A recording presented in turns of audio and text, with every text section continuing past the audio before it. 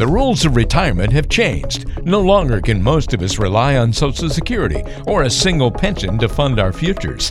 We're living longer, and retirement doesn't just last a handful of years anymore. Instead, you might stay retired for 20 or 30 years, and maybe even more. We need to look at retirement through a new lens, with fresh eyes, with a new approach and plan of attack. Here to answer the call are financial advisors John Texera and Nick McDevitt of PFG Private Wealth Management, serving you throughout the Tampa Bay area. This podcast is Retirement Planning Redefined, and it starts right now. Back here with us for another edition of Retirement Planning Redefined, the podcast with John and Nick from PFG Private Wealth. Gentlemen, how's it going? Nick, how are you today, my friend? Doing pretty well. How about yourself? I'm hanging in there, not doing too bad. We are into December, moving along nicely on this. John, how are you doing? You doing all right? I'm doing good. No complaints. It's getting a little cooler here in Florida, which is nice. It's been hot, so it's nice to get a little cool, no more humidity. Yeah. Now, are you guys? Now, as planners? You guys plan a lot of things, but are you the same way when it comes to holiday shopping? Have you kind of gotten some of this knocked out? We're at about the middle of the month here now in December, so are you guys ready to roll for Christmas, or are you I'll take minute? that one first. Okay. No, I do a lot of Amazon shopping on December 19th. Me and you both. But how about you, Nick? Anything I can do to avoid going to a store, I do. So the majority of my shopping. I think so many of us are that way, right? Which obviously we can see in the death of brick and mortar, for sure. But yeah, absolutely. I agree with you there. Well, hopefully, folks, you're out there getting your shopping done. Maybe you're checking out this podcast while you're driving around, doing some shopping or walking around in the malls or whatever the case might be. That is kind of the beauty of podcasting. It's not like traditional radio, obviously. So you have more options, and hopefully you're subscribed to the podcast, Retirement Planning Redefined. Do it at Apple, Google, or Spotify, and a couple others as well. And you can find the links if you want and podcast episodes on their website at pfgprivatewealth.com. That's pfgprivatewealth.com. All right, part 5. I think this is going to probably wrap it up too for our series on Social Security.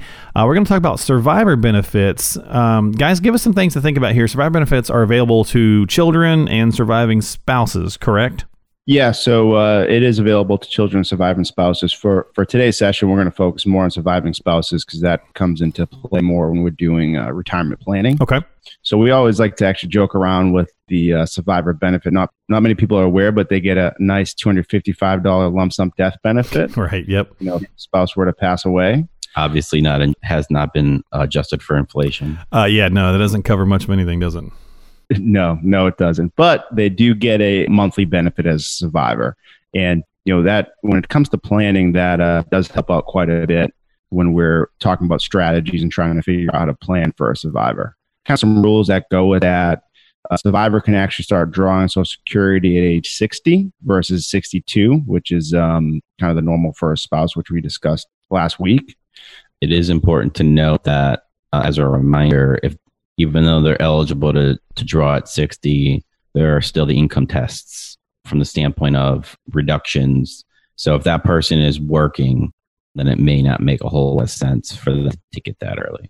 Yeah, what Nick's references, we talked about the earnings penalty. If you start taking Social Security before your full retirement age, that does still apply at age 60. So if you're still working, most likely that will wipe out any Social Security benefit you're going to get as a survivor.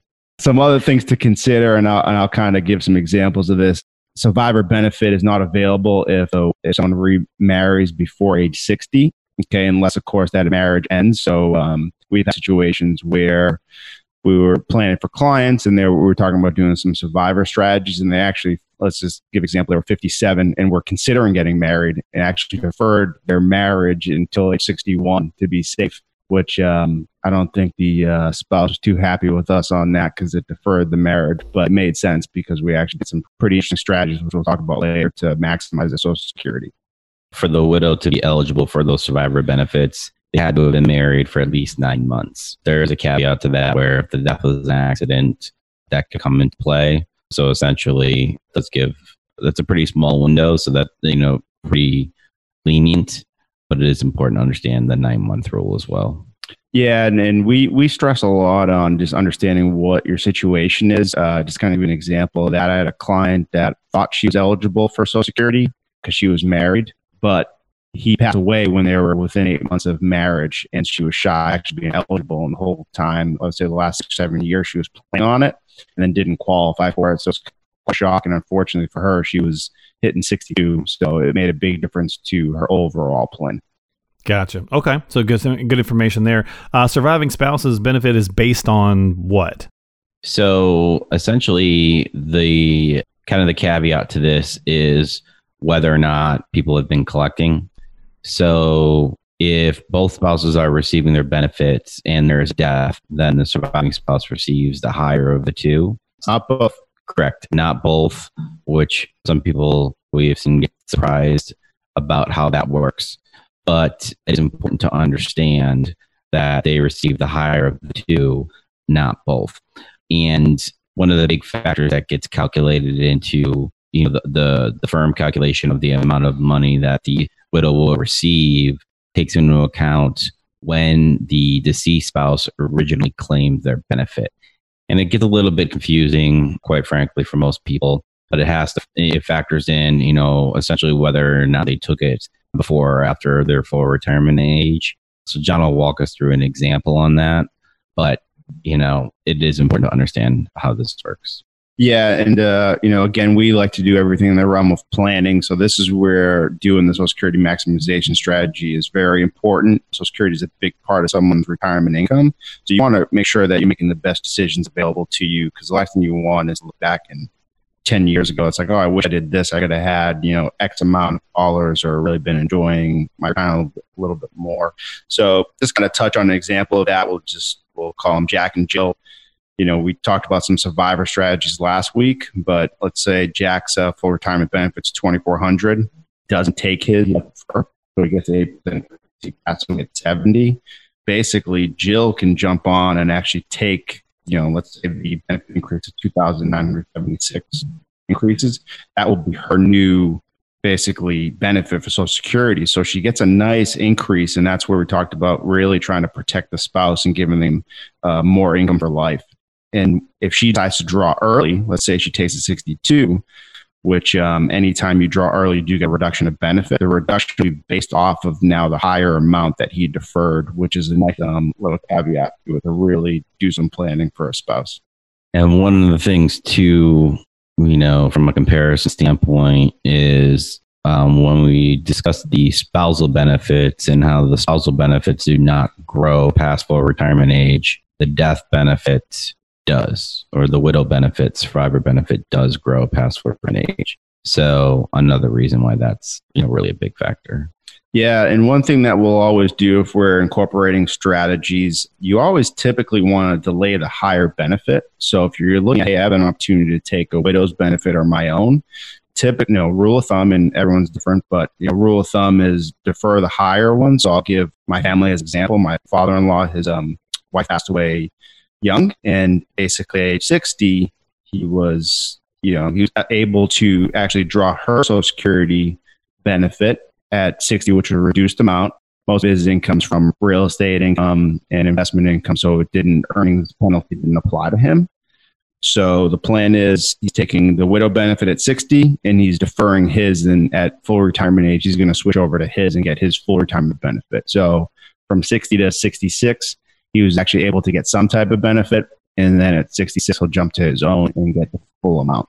Yeah, so some good strategies, some good things to think about, good information here when we're talking about the survivor benefits. So a couple final key points or key takeaways, guys, just to think about. So, things to consider is that, a reminder that basically when the person passes away, their Social Security benefits stop. And if the surviving spouse is going to take one, they'll take either their own or the deceased spouse, whatever one's higher.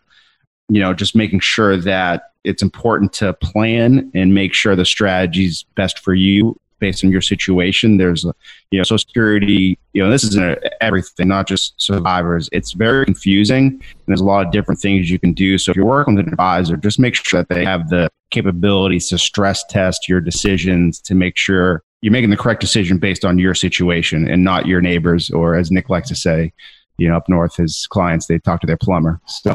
Yeah, everybody up north likes to get an opinion from somebody else.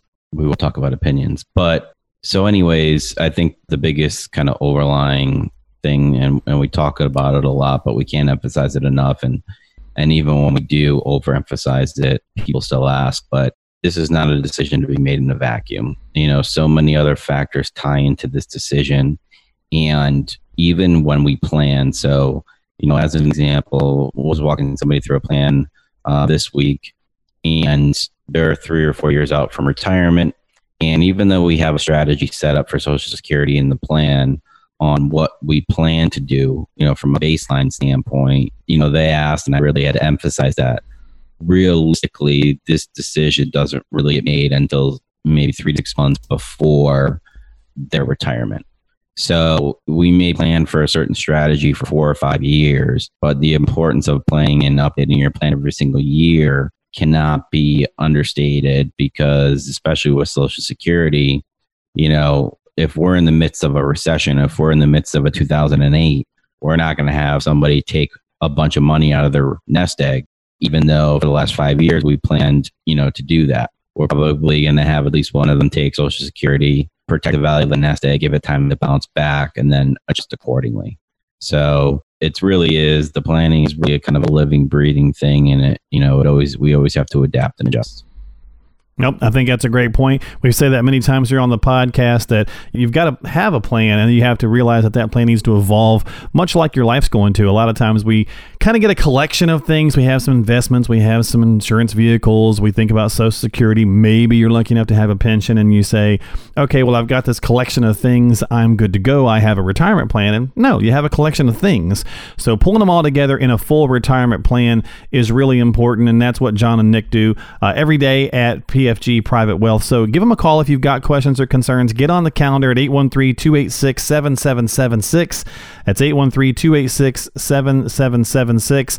Don't forget to go to the website, pfgprivatewealth.com. You can always subscribe to the podcast and get new episodes, check out past episodes, things of that nature on Apple or Google or Spotify. So check them out online as well at pfgprivatewealth.com. And also share the podcast with folks that you think might benefit from it as well. And this has been Retirement Planning Redefined. Thanks so much for staying tuned in to the show. John, Nick, thanks for your time as always. I hope you have a happy and safe holiday, and we'll talk, actually, I think in 2020. Sounds good. All right. You guys, thank you. Yeah, absolutely. Take care and enjoy the holidays, everybody. And we'll see you next time right here on Retirement Planning Redefined.